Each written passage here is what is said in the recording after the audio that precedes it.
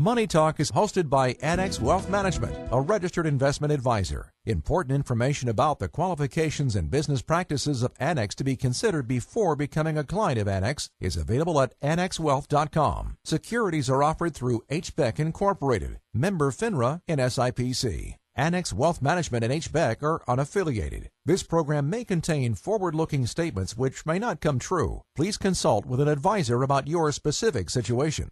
Taking the mystery out of investing with answers to your financial questions. This is Money Talk with Dave Spano and Mark Oswald from Annex Wealth Management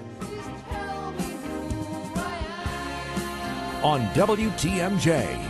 Money Talk, Annex Wealth Management, Saturday, August 25th. I'm Danny Clayton. Dave Spano is here, so is Mark Oswald and Derek Felsky as well. And I'm just going to get out of the way because this is a busy show. Did you bring the champagne? We got what do we have to celebrate? Well, it's the longest bull market that we have, so there's a new champ in town. You know, there's lots to be talked about when we talk about the length of the bull market and how we got here, Derek. But it's a number of years. This thing started, frankly, in 2009, and here we are. And if you look at it by number of days at a bull market has gone on, this is the longest. And if you have to explain that to our listeners, we haven't had a bear market. In other words, a down 20% in all of this time. What do we attribute that to?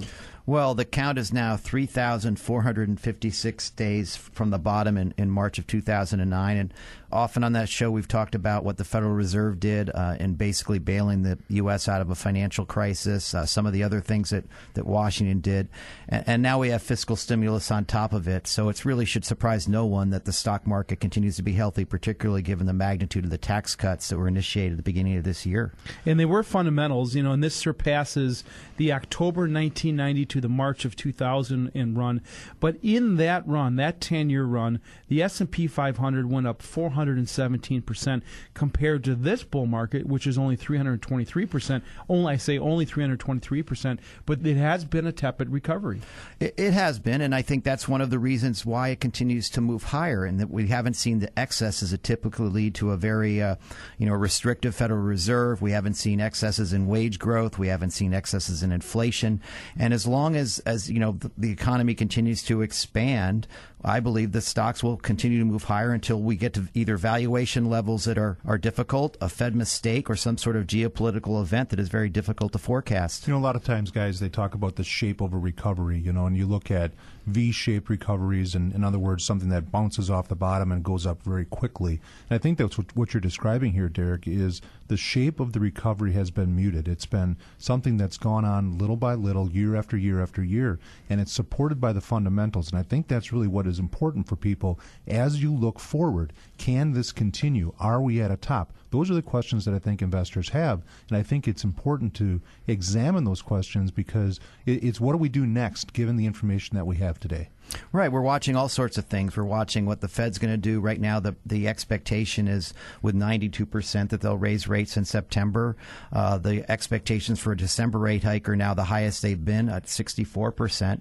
So the Fed is clearly pushing, moving against this bull run. But historically, when the Fed does this and when Fed fund rate and inflation are basically neutral, stocks do continue to move higher purely on economic momentum. This market has gone up on a wall of worry. We talk about that a lot, Mark. I can rattle off all of these things that we had to go through to get to this point. And you talk about the EU and Brexit and oil prices and quantitative easing in China. In this list, that's just the beginning of the list. So the wall of worry is going to continue. And as Derek said, it has been induced by a couple of things, both fiscal and monetary policy. Yeah, you're right. You separate those two things and you think about the politics, and that's the wall of worry, the geopolitical stuff, everything that's gone on, Dave, in the last 10 years. But it's the politics versus the policies. And it's the policies, the monetary policy, the fiscal policy, the trade policy, the regulatory policy.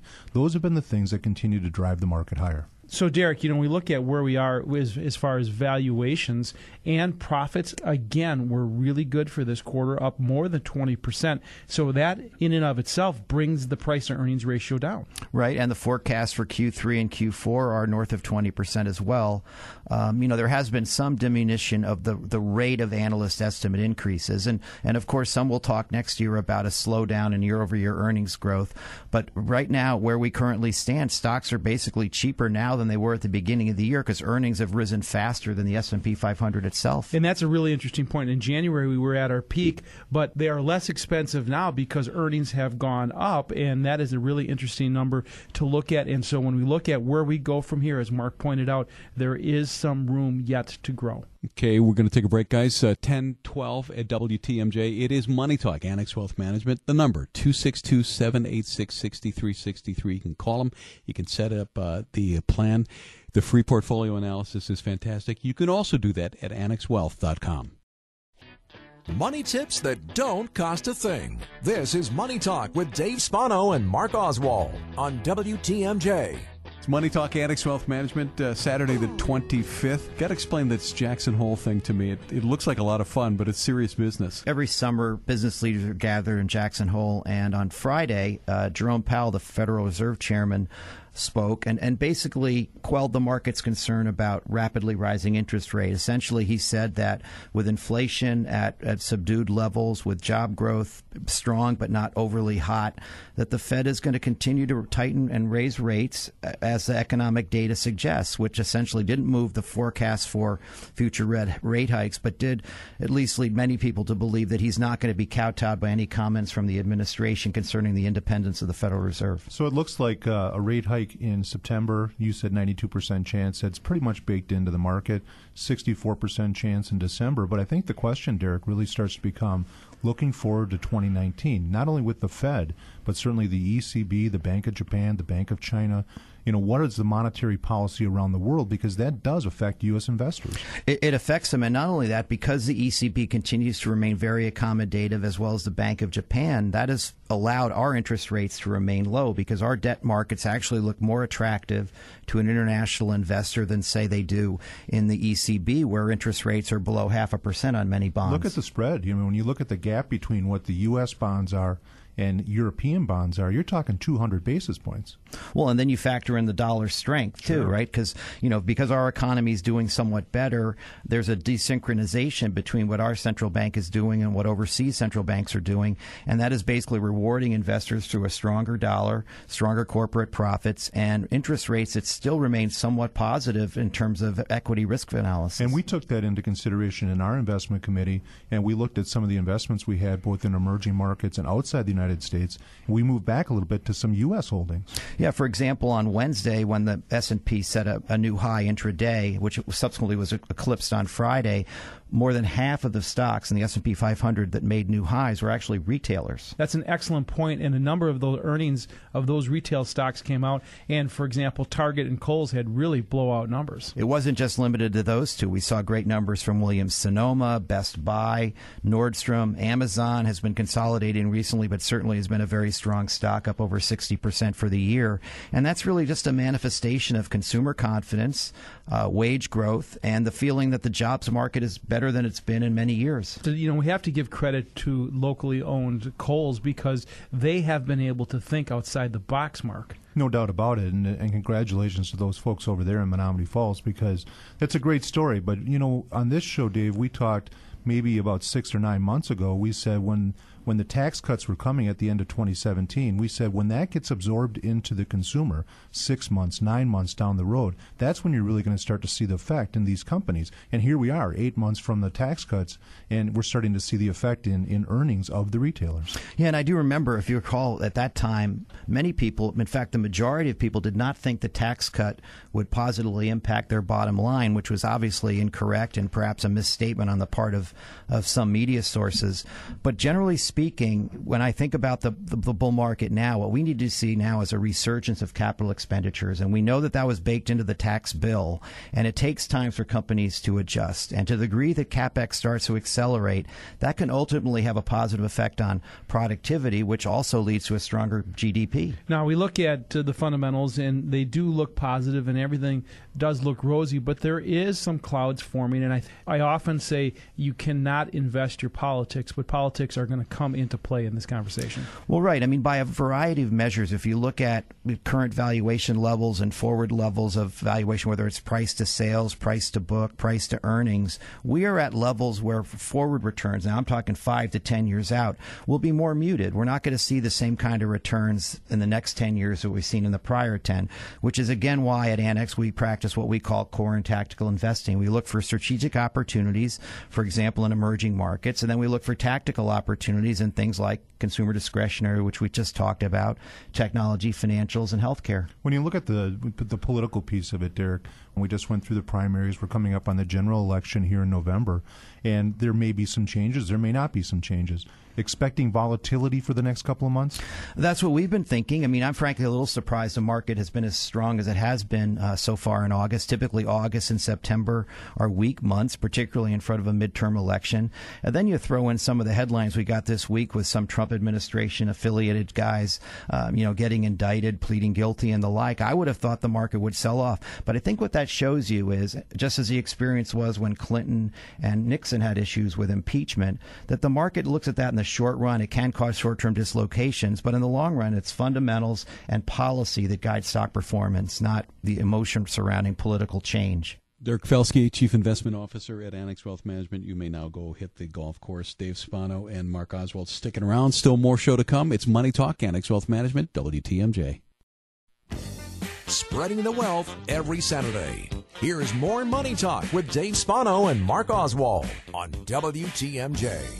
Hey, it's another visit with the financial planning team. Randy Winkler, Financial Planning Manager, Annex Wealth Management. Welcome back. Thanks, Danny. And Jack Hauser, Financial Planning Specialist, Annex Wealth Management. Thank you, Danny. So you take the incoming information from potential clients or current clients, and you kind of chew it up and you spit it out in a couple of different ways. Right. We do a deep analysis, take a look at what are things that probably have not been considered in the past, what are things that we should be addressing, what are things that we don't need to worry about. If you're 10 years out from retirement, maybe 4 steps you should think about. Yes. Our 10-4, expenses, incomes, accounts and taxes, and portfolio. And Randy, let's start with expenses. Yeah, expenses are probably the least sexy, but are the most important. If you don't have an accurate expense number or have the wrong expense number, everything else flies out the window. Is it the most work to kind of dig up and find and figure out? It is very challenging. We could tell you stories how a lot of people have no idea what they're actually spending now and no idea what they're going to be spending in the future. And a lot of what we see is that people are underestimating their expense number, that they forget how expensive it is to live, and that as you're gearing towards retirement, a lot of your expenses while working are going to continue into that time, and that really it is pretty expensive while you're in retirement. I would hate this exercise. Well, it's not always fun to work with a client who thinks they're spending 25% of what they actually are. And I have an example from the last week I could tell you about. We had 2 very similar situations, 2 couples, about the same age, about the same net worth, completely different results when we ran their financial plans. We do a stress test on every financial plan to determine how likely it is to be successful. And we run 1,000 different scenarios, and we take a look at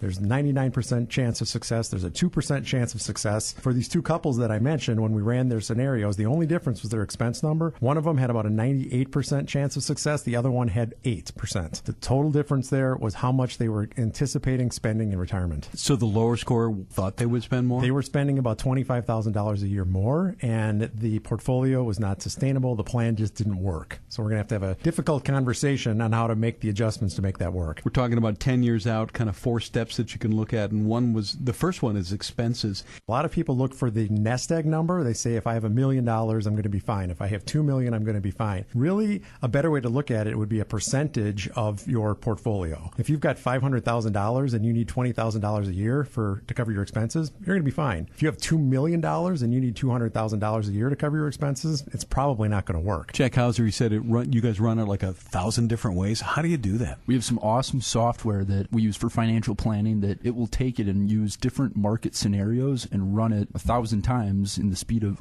right away instantaneously, and then give an output of saying here's the likelihood of success. So expenses is the first number. Second one is incomes. While you're working, you're getting your paycheck from your employer. Once you're retired, your paycheck is going to have to come from different sources. So there's Social Security. In some cases, there's a pension. In some cases, there's rental income. So we have to take all of those into account, and whatever's left over has to come from your portfolio. There's a kind of a rule of thumb that you can safely take out 4% of your portfolio on a yearly basis and never run out of money. Do some sources get tapped heavier or at different times? Definitely at different times. We want to consider tax consequences of where we're withdrawing from to fund retirement. So all of the tax benefits of saving to different accounts will also benefit us when we're in retirement, that we'll be taking money from different areas to have the most efficient tax distribution plan. And that falls right into kind of the next area, which is knowing which accounts to use and taxes. In the 10 years before you retire, you're probably in about the highest income bracket you're ever going to be in. You're in your peak earning years. You're going to want to be deferring as much of your paycheck as possible. So use tax-deferred vehicles like a 401k or an IRA. Once you get into retirement, typically you're in a lower tax bracket. At that point, you want to pay the taxes. Let's take the money out and pay it then. So if I'm in the 24% bracket now, let's defer it, pay it in the future when I'm in the 10% or 12% bracket.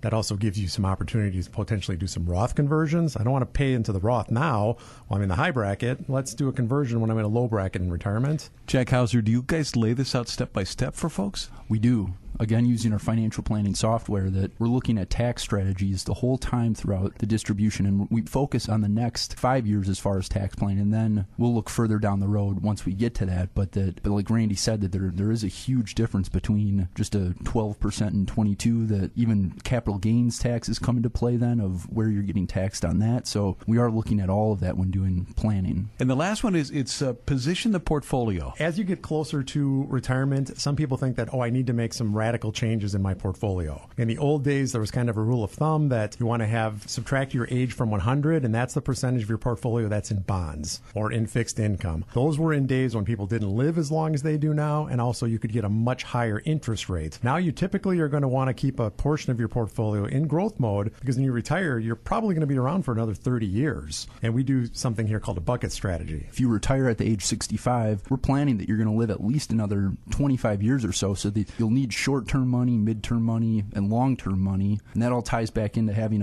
a plan with purpose and intent for your dollars, that we invest that with different time horizons on it. And we use some awesome risk assessing software that looks at, with each position within an account or within the portfolio, at what time in your retirement this money can fund those needs. And that I think that software does a great job at laying out exactly how volatile an individual position can be or how safe it could be.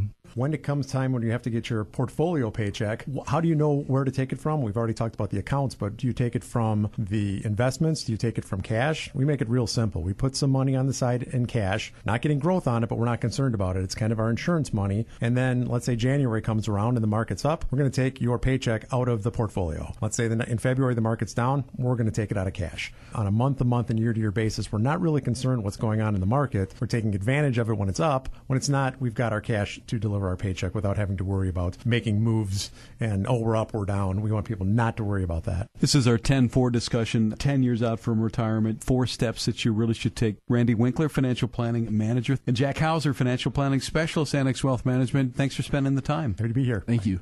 A quick reminder from Annex Wealth Management. Do you have questions about money and finances? The Financial Planning Association of Wisconsin, along with Children's Community Health Plan, invite you to Milwaukee Financial Planning Day, Thursday, August 30th. You can speak one-on-one with a certified financial planner, absolutely free of charge. This is all happening at the Marquette University's Alumni Union. Milwaukee Financial Planning Day is a free event. Learn more at fpawi.org. That is fpawi.org. From simple investments to stock advice, back to Money Talk with Dave Spano and Mark Oswald on WTMJ.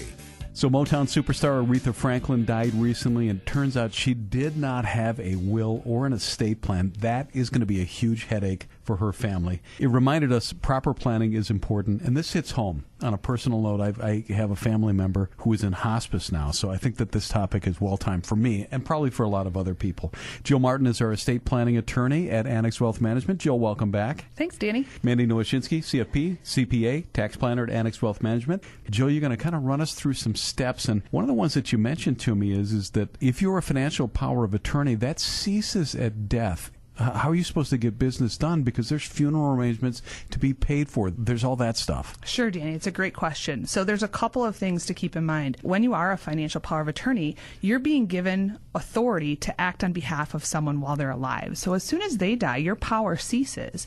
But what happens is to be able to transact business after someone dies, we need to transition the authority over to a personal representative that's been appointed under a will, or potentially a trustee of a trust that manages that individual's assets. So it's very different. You have to be careful to make sure you're not overstepping your bounds as that power of attorney once someone passes away. What's that process? So depending on the type of estate plan, or if there wasn't an estate plan like Aretha, if it's something that's going to be administered under a will, the person that's named in that will as the personal representative or executor has to actually be appointed by the court. So they have to petition the court. Usually you retain an attorney to do that and actually go through the process to get appointed by a court so that you're given authority to basically settle someone's affairs and pay all of their final expenses and death and make distribution. Is it a hassle? It can be, but it doesn't have to be. As long as you had a good estate plan that kind of had things organized, or again, if you use a trust as part of your estate plan, what happens is a trustee doesn't have to go through that court process. One of the things you suggest is you do need to take that time to grieve. You do. It's one of those things where there are very few financial situations or financial issues that arise that have to be immediately addressed after someone passes away. So take the time, plan the funeral, go through that, enjoy the time with family, have good positive reflection on the individual that passed away, and just make sure you take the time to do that. I can see a lot of potential pitfalls if somebody doesn't have that trust or doesn't have it set up properly. It can be difficult, and part of what we talk about is not only is it important to have that plan and make sure, but it's important to make sure that someone knows where those documents are and that you can locate them after someone passes away. Mandy, have we gotten any tax stuff yet? No, when somebody passes, typically everybody files, a tax form, the 1040. That's their individual tax form. It's just important to remember that when somebody passes, their tax year stops at their date of death. And, a new tax record kind of starts, and that's when we look to file a different tax form. So it's always important to remember that when you're appointing either a personal representative or a trustee, that first off, that they're aware that they're in that position and that they know that there's going to be extra tax filings. But again, nothing that needs to be dealt with right away. We're talking about the steps to take when somebody dies. Jill Martin, our estate planning attorney, is here, and Mandy Nowoshinsky is CFP and a CPA. She's the tax planner at Annex Wealth Management. Let's get back to that legal counsel. So what type of attorney is used? So generally, a lot of times people will use the same estate planning attorney that drafted the estate plan for someone. The personal representative or trustee will go back to that person as kind of the starting point, because usually that planner has all of the documents, was aware of the individual's situation, but that doesn't always work. That attorney may have retired or might be out of state compared to where the personal representative is. And so then what happens is we just want to make sure that we're finding someone who's experienced in doing trust and estate settlement in addition to estate planning. That would be an estate planning attorney, but what if you didn't have an estate? Who would that be? So even if you don't have an estate and you're using a trust as the primary vehicle by which we pass assets, you're still going to want that estate planning attorney.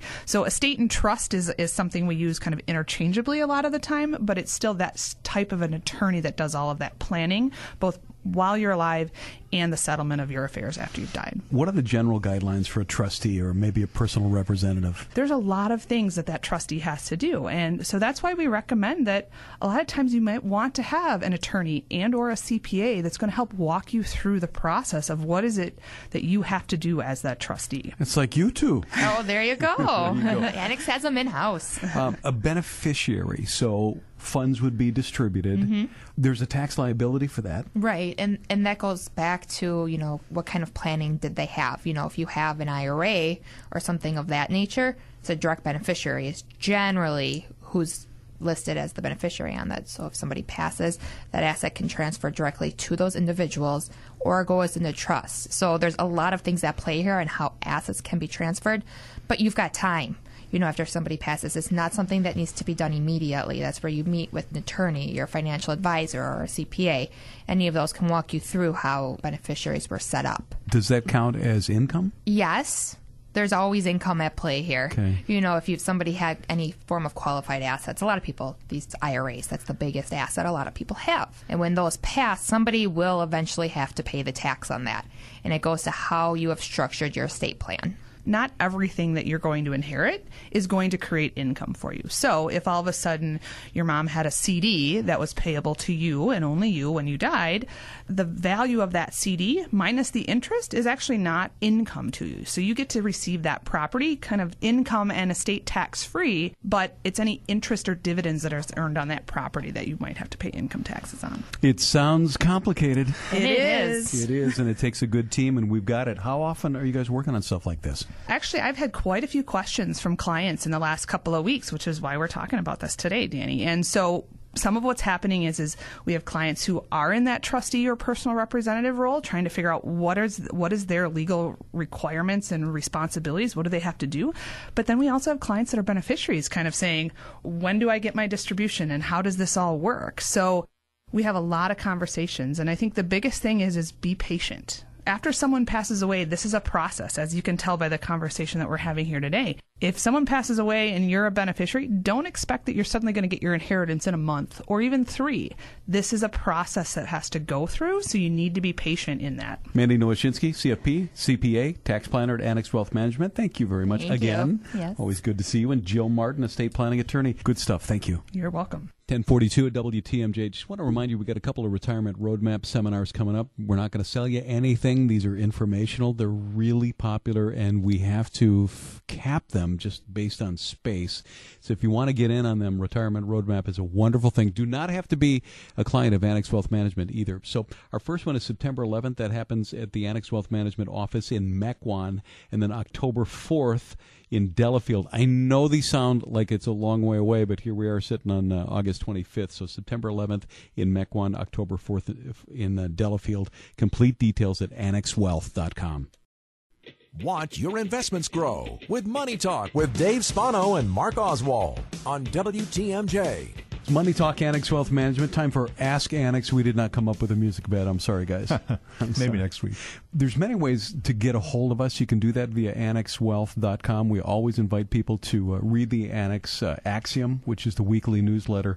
This is an interesting one. I'd like to remain with Fidelity and Vanguard ETFs as a client. Is that possible with Annex? Well, it's really interesting because I think that's a philosophical question for a lot of people, because when you make the decision that you're going to engage a comprehensive wealth management firm or any investment firm, you've got some decisions to make. And part of that is, what do you do with your existing holdings, Dave? So if she's got Vanguard and she's got Fidelity, can she bring them into her account and make them a part of her portfolio? A lot of people love Vanguard. We use Vanguard. We use Fidelity as a custodian. We use their mutual funds. It's part of the decision-making process, and whether it's qualified or non-qualified goes into that conversation as well. The short answer, though, is yes. You can move those things into the wealth management firm and not have to blow everything out. You know, you and I talk a lot about vernacular that we have in our business. I'm not sure that everyone understands what a custodian is and what they can do, because they say, I have my money with Vanguard. The custodian can hold the Vanguard. Can you please explain that? Yeah, when you're talking about a custodian, you're talking about custody. Who has custody? Who actually safeguards your assets? There's people who believe, I think in the past that a wealth management firm's got a big vault in the back and that their money's in that vault someplace. That's not the case. We use independent custodians at Annex for a reason. Part of that reason is we have the efficiencies of very large companies like TD Ameritrade and Charles Schwab and Fidelity. And when we use those custodians to safeguard our client assets and do the record keeping, so when we buy something or sell something in that client account, they're doing the record keeping for us. The other thing that it does, Dave, is it provides that checks and balances. It provides the ability for the client to get a statement directly from TD Ameritrade or Fidelity or for Schwab that they can compare to the statements that they get from Annex to make sure that everything's on the up and up, that the values match each other, that the trades match each other, that the money that we say is in their account is being verified by a third party. So using third-party custodians is really important. So the custody is just where they're held, and in there you can have mutual funds, you can have individual stocks, you can have all kinds of products, you can have shifting sands of technology texas.com stock, whatever it is, it can hold it. So, of course, you can hold Vanguard or Fidelity, and we do that in our client accounts as well. Right, and a lot of money managers out there, if you come to them and say, here's my existing portfolio, they're going to sell everything because they're going to try to put it into the model account that they think that you belong into. So at that point in time, every decision, every investment that you've made up to that date was a bad one, apparently. So they're going to take everything and sell it out and put it into their model. Sometimes that has tax ramifications in a non-qualified account or a trust account or an individual account. Be careful of that, because if somebody's not doing it strategically, looking at every position and saying, yeah, we like this fund, or we use this Vanguard fund in our models, we can keep that position, or it becomes a proxy for another position. You have a large cap fund, for instance, that has a low cost basis in it, and selling it is going to cause a tax ramification. We might use that fund, keep that fund, and use it in the large cap space in place of something else that we might have used. Use it as a proxy. Use it as a proxy. So there's a lot of different things that you can do. So to answer the question, yes, you can bring those assets over into your portfolio and be strategic about what you sell and what you buy. All right. Yes, and then the next question would be like, well, then why would I need to do that? And it's what we've demonstrated week after week on the radio show is what you gain with the relationship with Annex, this entire team. The wealth management process. So if you're listening and you have Vanguard funds and it's asset allocated, but you need the wealth management, you need estate planning, you need tax planning, you need asset allocation, you need to know if you should hold it, sell it, or buy something else. That's where the professionals come in. And so we have that all the time. People come in and say, here's a Vanguard statement or here's a Fidelity statement. We drop that into a TD Ameritrade, Schwab, or Fidelity account, and then we begin the process. And we go through one by one. Do we hold that security? Do we sell it? Do we buy it, buy something else? And then around that we say, what's the tax planning? What's the estate planning? What's the asset allocation? And how do I get to retirement? When I get to retirement, what's my distribution plan? And that's a big deal. Should I coordinate that with my Social Security? That's where all the planning comes in. And that is what we do at Annex Wealth Management. Know the difference. Go to annexwealth.com. You'll see, get a plan. We'll line you up with that free portfolio analysis. Also, sign up for the Axiom. That is our weekly newsletter. It gets better and better every single week. We really enjoy putting that out for you. Again, that's at annexwealth.com. Get professional help with your portfolio. This is Money Talk with Dave Spano and Mark Oswald on WTMJ. All right, let's talk annuities. Randy Winkler is here, financial planning manager and CFP, and Eric Strom, financial planning specialist. Welcome, guys. Thanks, Danny. Going to confuse me? We'll try not to. Eric, can you do your quick on what an annuity is? Annuities are very complicated, and they're also very common. During 2017, $203 billion worth of annuities were sold in the United States. That's billion with a B. There are several different types of annuities out there, variable annuities, fixed indexed annuities. You'll see all these different types. But one thing they all have in common is complexity. These are very complex, long-term products that require expert guidance, not just at the point of sale, but throughout the life of an annuity for a client. Because for a client to be able to wrap their brain around an annuity would require almost a part-time job. As we mentioned in the past, a lot of times annuities are sold, they're not bought. So even though you may have a pretty good understanding of it at the time of purchase, a year or 5 year, 10 years down the road, you don't remember all of the bells and whistles. And a lot of times that annuity salesman is long gone. They're very popular. They're very useful, but they're very complicated and they have been abused at times in the past. So what all do you need to do when a client comes in and has annuities? What's the inspection method? It's funny that you say that because I kind of think of my job as, when I'm helping a client with an annuity as almost the annuity cleaner-upper. Because many times a client buys an annuity, maybe they no longer even have a relationship with the person who sold it to them. Maybe the person who sold it to them even left the business entirely. And many times these annuities are in set it and forget it mode. We might get a new client here at Annex, and we actually go through a 27-point check where we are looking at fees and living benefits and death benefits and surrender periods and everything under the sun you could imagine. This is pretty big stuff. Yes. Every client that we have and every prospective client that's coming in the door, we take a look at them and say, what is it? What does it do? Is it good? Is it bad? What's our recommendation? After we've done this 27-point check and we've run the calculations and we help the client understand where they're sitting today, first possible outcome is just turning on the income. So many clients who are new to us here at Annex, they own these annuities already. We didn't sell them, but they have built up sometimes great income benefits. And so we oftentimes are encouraging people, now's the time to turn this on. Or maybe we crunch some numbers and say, hey, 3 years from now, exactly on this date, is the best time to turn it on.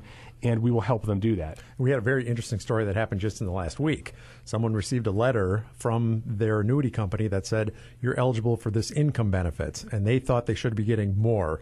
So they contacted us. We took a look into it, and their benefit as of today was the number on the form from the insurance company.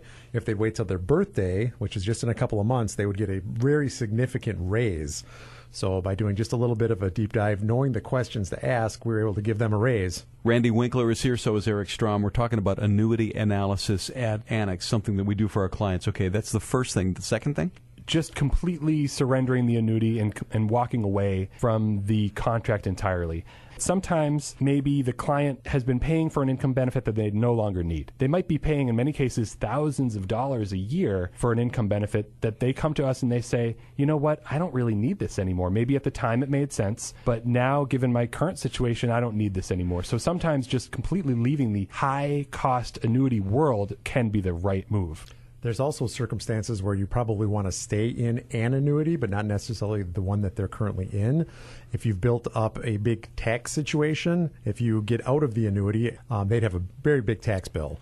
The third outcome is where the client has built up a lot of gains in their annuity, but the annuity is what's called non-qualified, which means it's not in an IRA. In that case, the client is going to have a big tax ouchie if they decide to walk away from their annuity. Annex actually uses a very low-cost, stripped-down, non-commission-based product for these rare situations where a client really has no choice but to stay in the world of annuities, but they don't want to be paying these very, very high fees anymore. And we had a great story about that, too, in the past week. Yeah, I met with a client just last week. They had pretty significant assets in two different annuities, which were costing them a fortune in fees. We were able to save the family over $20,000 a year in annual fees by consolidating these two expensive annuities into our low-cost, non-commissioned annuity that Annex uses. The annuity that Eric's referring to is not an Annex product, so there's no such thing as an Annex annuity. We don't make stuff. We don't. No. We just utilize the best of what's out there to help our clients and our prospective clients. It's possible to repurpose an old, unneeded annuity to help pay for long-term care.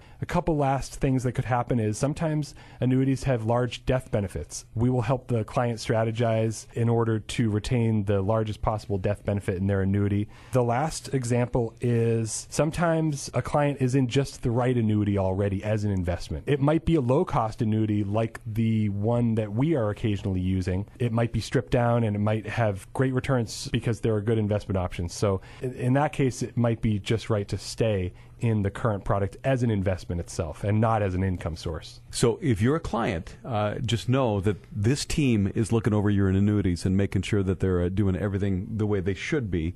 And if you're interested in becoming a client, we certainly can do that as well. That's what we do in the financial planning department. Yes, we do. Absolutely. You see, I said we. I almost included myself. I just want to be you guys. We'll take you. Randy Winkler, Financial Planning Manager and CFP here at Annex Wealth Management. Thank you for coming. Thanks for having me. And Eric Strom, thank you for joining us today. Thanks. All right, that's it for the show. AnnexWealth.com. Know the difference. It's Team Technology Trust. Advice and opinions expressed during Money Talk are solely that of the hosts or guests of Annex Wealth Management and not WTMJ Radio or Scripps Media Incorporated.